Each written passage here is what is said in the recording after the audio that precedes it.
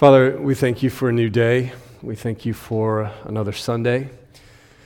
Thank you for the ability to be together, to be able to worship. Thank you, Lord, for everyone who's here and every story that's represented. And Lord, I just pray especially for those here who maybe don't want to be and aren't really sure that they should be or why they're here. But I pray that you would open their hearts and minds to hear that, Lord, you've invited us to a new path, and you're always inviting us, and we're always learning it. And Lord, it is a good way. It's a hard way, but help us to trust you, because it is the path of trust. I pray that you would bless our kids today as they hear from you. We believe that all that we're doing is to help them know that at the deepest core of their identity is that they are made to worship. They are made to be in awe of you, made to find themselves in your creative glory and your love for them. I pray that the words of my mouth, the meditation of my heart would be acceptable in your sight, O Lord, my rock and my redeemer. Amen. Amen. Well, on this second Sunday of Advent, John the Baptizer, or Baptist if you prefer, he returns to our gospel. And we get a chance to think together again about repentance. That's where I want us to focus this morning. What is repentance? What does it do? Why this prophet, dressed like the prophet Elijah in his leather belt, baptizing people in the wilderness? Why was he leveling? Why was he lining up the path for the kingdom and for her king with this particular kind of call to repentance embodied in this act of baptism? These questions matter because I think, the fact is there is really just no Christianity apart from repentance, the meaning of which arguably matters as much as anything in our theology. I think you could argue that the meaning of repentance is as important as anything else we understand in Christian theology. Repentance is initial, it's central, and it's total in the gospel. If the grace of God through faith in God are the means, then repentance is the way. Not just one way or the initial way, but the way we are always living it, receiving it, experiencing it. In Martin Luther's words, all of the Christian life is repentance.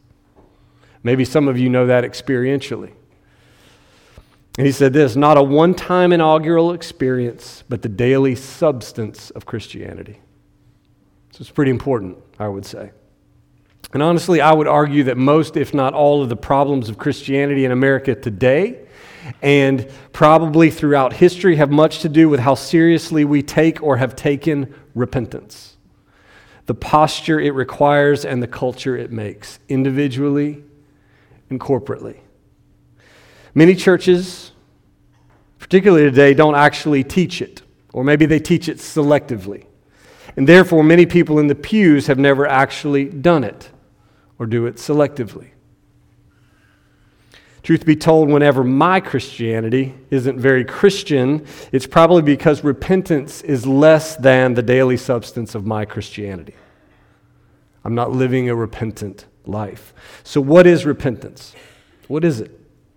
John came making a path for Jesus, and he's priming the pump of Jesus' own call for repentance. So again, it's the way in which through which Jesus calls us to himself, the way that John was preparing people to be prepared for the call of Jesus. Repentance is actually often confused or reduced to simply how it begins, being regretful or sorry.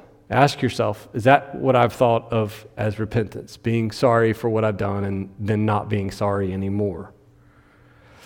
Remorse for sin, remorse for our error, for our ignorance is certainly part of it, but it's not nearly all of it. This confusion actually, or maybe this reduction that we practice is understandable to a degree, probably for a lot of reasons, but it's understandable to a degree because honestly the English word repent, it isn't even a great translation of the Greek.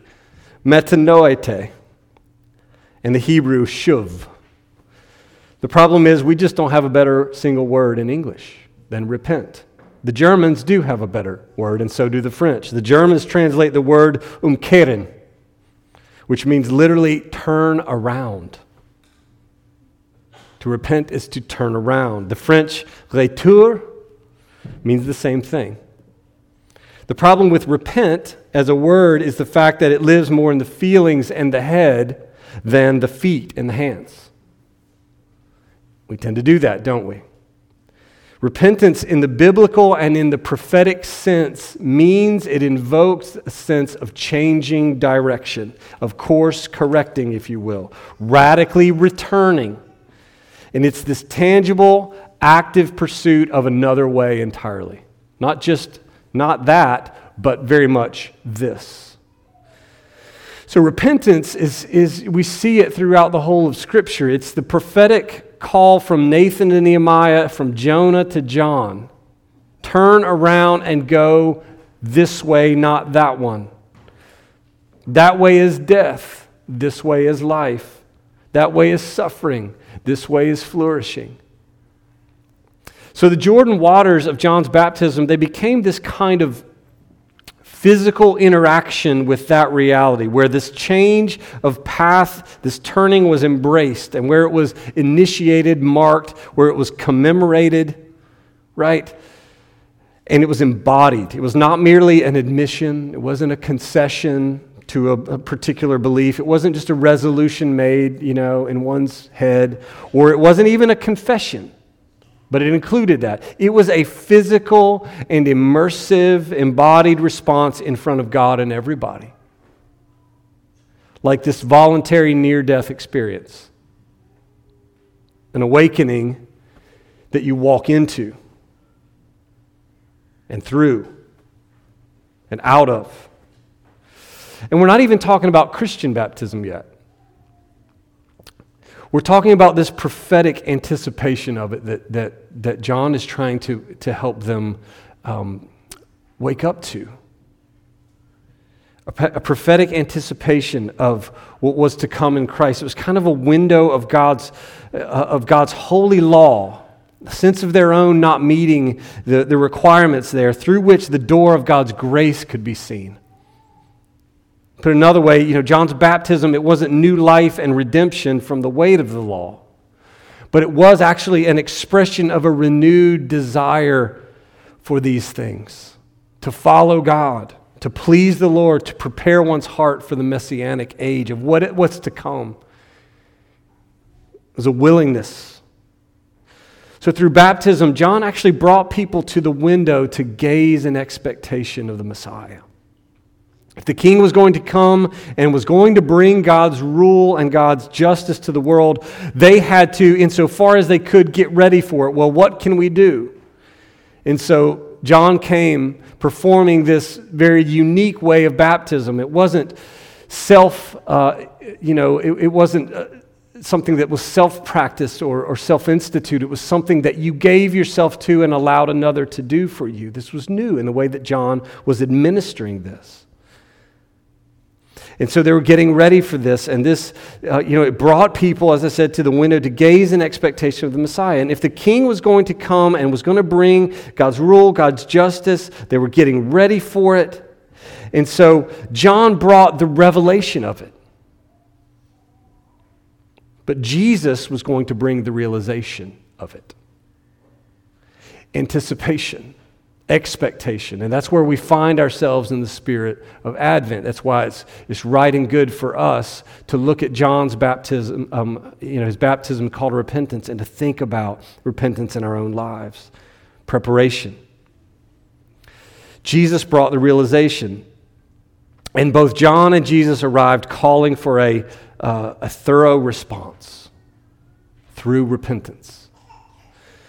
Now, I think we would all say at one level, we like change and transformation, right?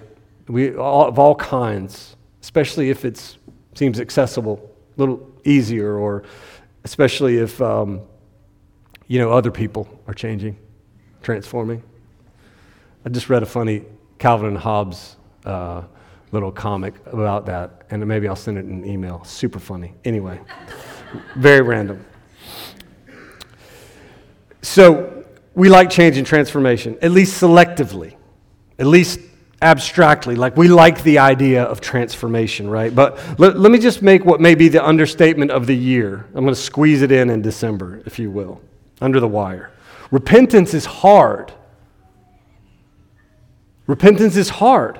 Actual repentance is difficult, and if it's not, it's probably not repentance after all. C.S. Lewis said this: repentance is no fun at all. It is something harder than merely eating humble pie.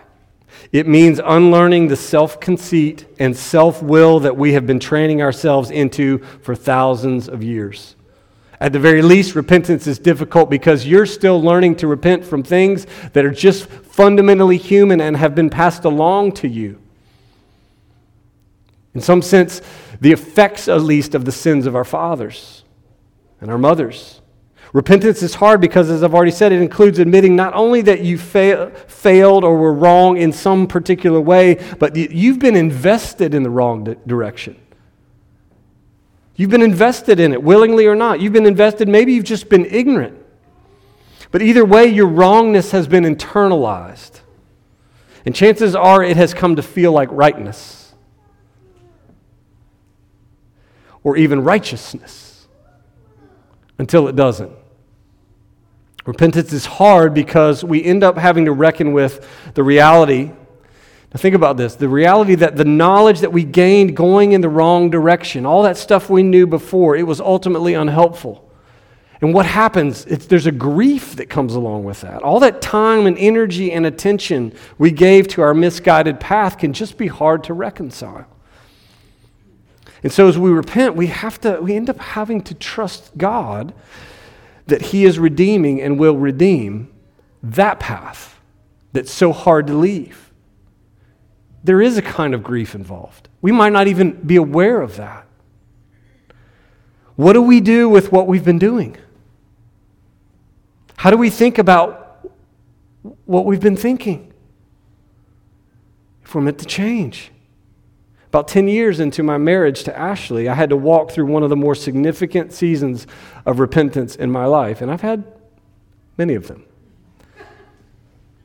Not so much as a matter of me having to really address an overt, obvious sinfulness, but a pattern of unhealth in me, my way, my normal that was hurting us. An area where the gospel still needed to do some real work of transformation, and I had to participate in it. I'd been, honestly, the person that I was, then the life that I had lived, I'd been emotionally self-protective for a decade in my marriage. Because I had become emotionally self-protective as a child of an addict, accustomed to just weathering chaos, trying to ignore it. So by a combination, really, of both nature and of nurture, of pain and personality, I had learned to protect myself from my feelings. And what happens when you protect yourself from your feelings? You protect yourself from others' feelings as well. I was protecting myself from my wife's feelings, a massive part of who she was. And I had to figure out by a new way of, for lack of a better way to put it, a new way of paying attention, a new way of listening. It was so hard, how to know my wife and to love her for who she was and who she is, not who I thought she was or hoped she was becoming. I had to learn to pay a new kind of attention, and it was uncomfortable. And it still is. I even had to come to terms with some emotional pain that I had caused her on our wedding day and that she had never had the courage to tell me about. I was unaware of it for a whole decade. And then I had to hear it in a moment, in agonizing detail. But the truth is, if I didn't change, things were going to get worse.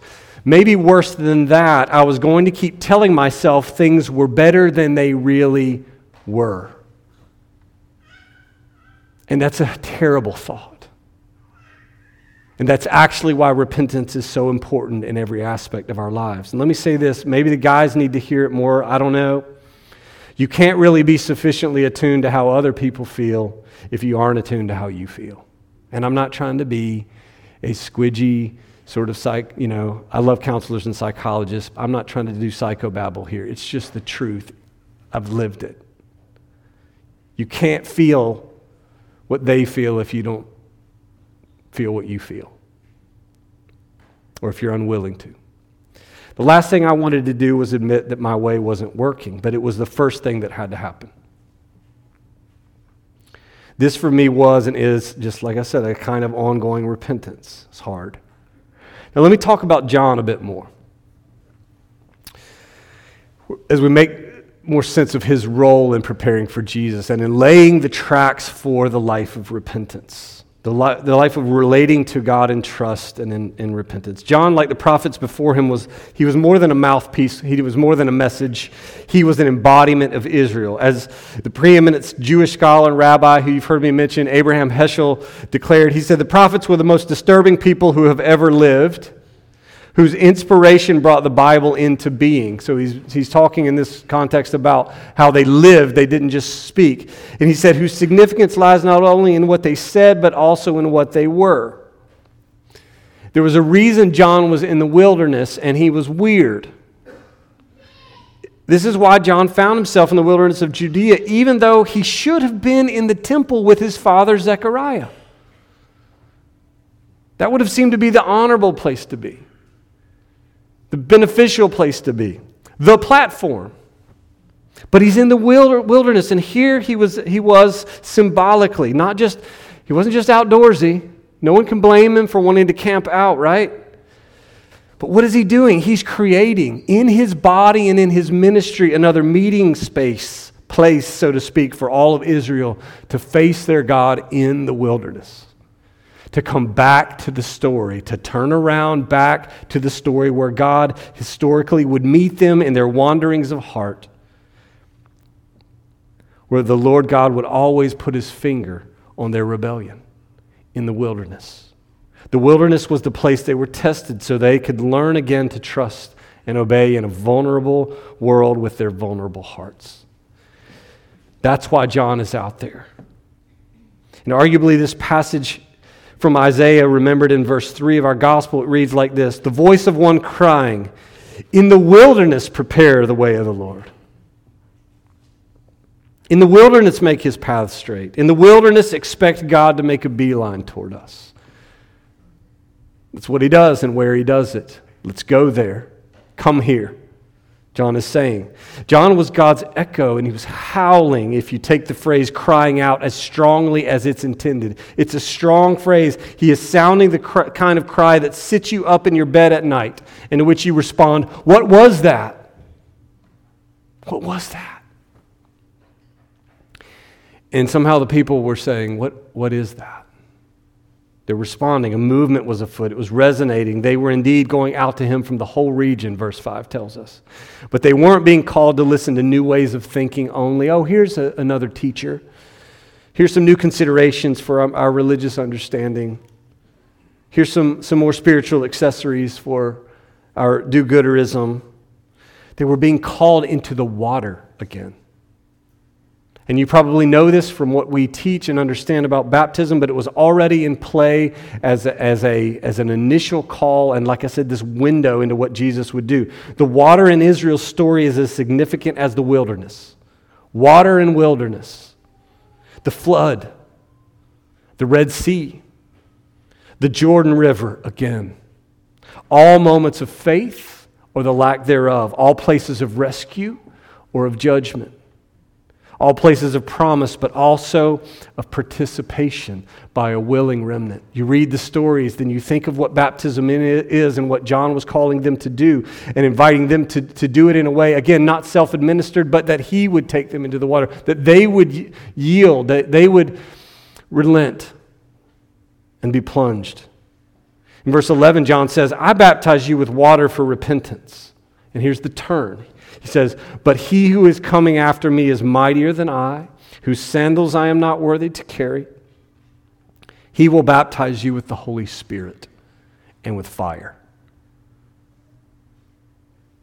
John isn't being as mysterious as you might think here. This isn't a parable. Because when he said these things, most people would have had at least some frame of reference for what he was anticipating. They would have understood when he said the Holy Spirit and fire, well, that means something. They had their story to refer to. John's baptism with water, yes, is a response to the moral call to holiness and repentance that's anchored in the timeless law of God. But Jesus will baptize with two agents, the Holy Spirit and fire. And the Holy Spirit, to pre-Christian Jewish ears, meant this miraculous, tangible, creative movement of God on earth. Impersonal in the Old Testament, but no less powerful. They were expecting power. The Holy Spirit was going to do for Israel what she cannot do for herself, as the Holy Spirit had always done in their story, creatively and powerfully. The Holy Spirit will empower where there is only weakness. The Holy Spirit will bring clarity and conviction where they might otherwise see no real problem. It's going to be a completely sovereign move of God. That's what they would have heard him saying. In other words, it will be a miraculous work of grace. It will be unearned and it will be even unsought. God will show up. And apart from God doing it, it won't get done. And this is the same thing that Jesus expected Nicodemus, the Pharisee, to know when he said, "You're Israel's teacher and you don't understand these things?" God's going to move. And this baptism, not only with the Holy Spirit, but with fire, and those aren't really something to say, well, this and then that, and this and also that, but the Holy Spirit and fire. This, without a doubt, is qualified by verse 12. His winnowing fork is in his hand, and he will clear his threshing floor and gather his wheat into the barn, but the chaff he will burn with unquenchable fire. And I think we don't need to rush to seeing this as right down the middle of between these people and those people, but right down the middle of Seth. This Seth and that Seth. Jesus is going to confront everything in God's people, individually and corporately, that has been confused with what's good. Weeds confused with wheat. And we see this over and over and over again in Jesus' ministry. A rich young ruler has bundled the fruit of his obedience with the chaff of his riches. The Pharisees have bundled the fruit of their leadership with the chaff of their hypocrisy. Of course, John won't spend any time on it. He sees that as well. They would hide it behind their long robes and their phylacteries. Even Jesus' own disciples, after so much time with him, found themselves bundling the fruit of their loyalty to him with the chaff of their desire for power and position in the kingdom. John 6, Jesus tells a larger group of his disciples that they must eat his flesh and drink his blood. Doesn't sound that strange to us, but to them it was bonkers.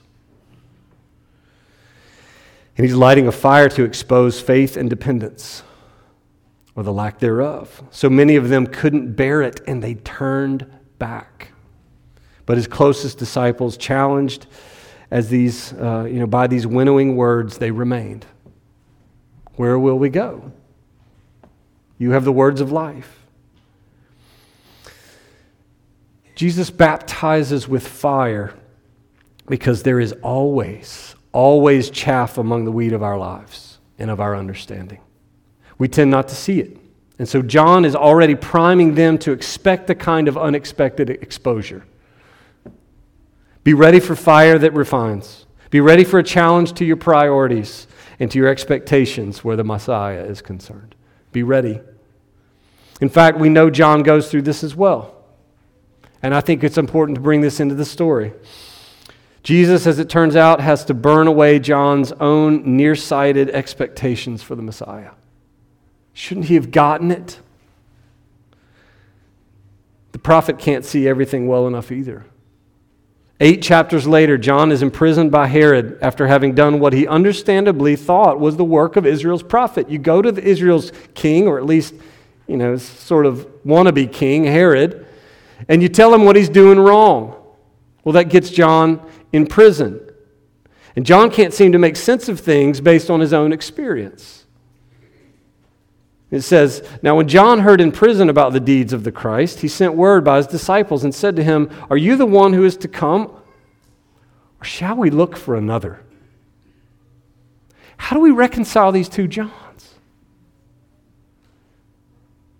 We reconcile them by understanding that that John's understanding was conditioned by his circumstances. Jesus looks different from jail than he does from the banks of the Jordan. And Jesus answered them, John's disciples, "Go and tell John what you hear and see. The blind receive their sight, and the lame walk, and lepers are cleansed, and the deaf hear, and the dead are raised up, and the poor have good news preached to them. And blessed is the one who is not offended by me." Even John was offended by what was being required of him in his understanding. He was offended by the fire, having to burn away even some of the chaff of his seeming clarity. In other words, what were you expecting, John? So let me just say this. The whole point of the Christian faith, friends, is dependence on God. It's not self-discovery or self-actualization, right, with God as an accessory. It comes to us through repentance. Repentance is the surrender of all our paths, all our nearsighted ideas of ourselves, of all our best laid plans, full as they are of blind spots. The whole point of the Christian faith is dependence on God, and it begins in repentance. Truth is, if repentance is not the way we follow Jesus, the expanse of our hearts are not going to grow in capacity to be loved by Him, to be loved as deeply as He loves us, to really experience it. By the same token, the expanse of our hearts will not grow to love others as He loves them if we don't yield, if we don't turn. The call for repentance it's just in the end, friends, it's an invitation to this expansion of our own hearts, of our own lives. It's the call to receive grace, which is love in its purest form, because the very nature, think about this and listen to this closely, the nature of divine unconditional love is that it doesn't ever give up on the good that it desires for us, the object of that love. Even if we are the obstacle of that love. So we must turn. Availing ourselves to His will is how we experience His love at its greatest depths. It's how we experience His presence with us in this long, long journey of being made new. Maybe you've been around this church thing for a long time. Let me just close with this. Maybe you're just starting over at it, thinking about starting over with it. Maybe you're just starting. But I want you today to hear the invitation again. The invitation to turn completely in trust to Him. And I pray that it will be abundantly clear to you where the turning in your life needs to happen. Particularly because it will be exhaustively and it will not be easy. And this is why the call is for us and for us to do it together. Remember, you're not merely turning away from something. You're turning toward someone. You're not merely giving up. You're opening up. And that's what the gathering of the church is. We are the faithful repentant. That's what we are actually doing together even today. Instead of filling our hands and holding on and clinging to the things we so desperately want to in this week, the things we've earned or the things we desire, today we open up and we turn to Jesus, who said, "I am the bread of life. Whoever comes to me, turns to me, shall not hunger. Whoever believes in me shall never thirst. All that the Father gives me will come to me. And whoever comes to me, whoever turns to me, I will never cast out." Do you believe that? It's my prayer that you believe that today. And trust the Lord with the call to repentance. It is His call. And Lord, I pray that you help us to receive it again today. As we enter into another season of anticipation, help us to know that that happens in spirit of, in the culture of, in the action of repentance, of turning again and turning and turning and trusting and course correcting as we listen to your Spirit together, listen to your word. Lord, move in us. My words aren't sufficient, but your word is alive. Move in your people today and renew us. In the name of the Father, Son, and Holy Spirit. Amen.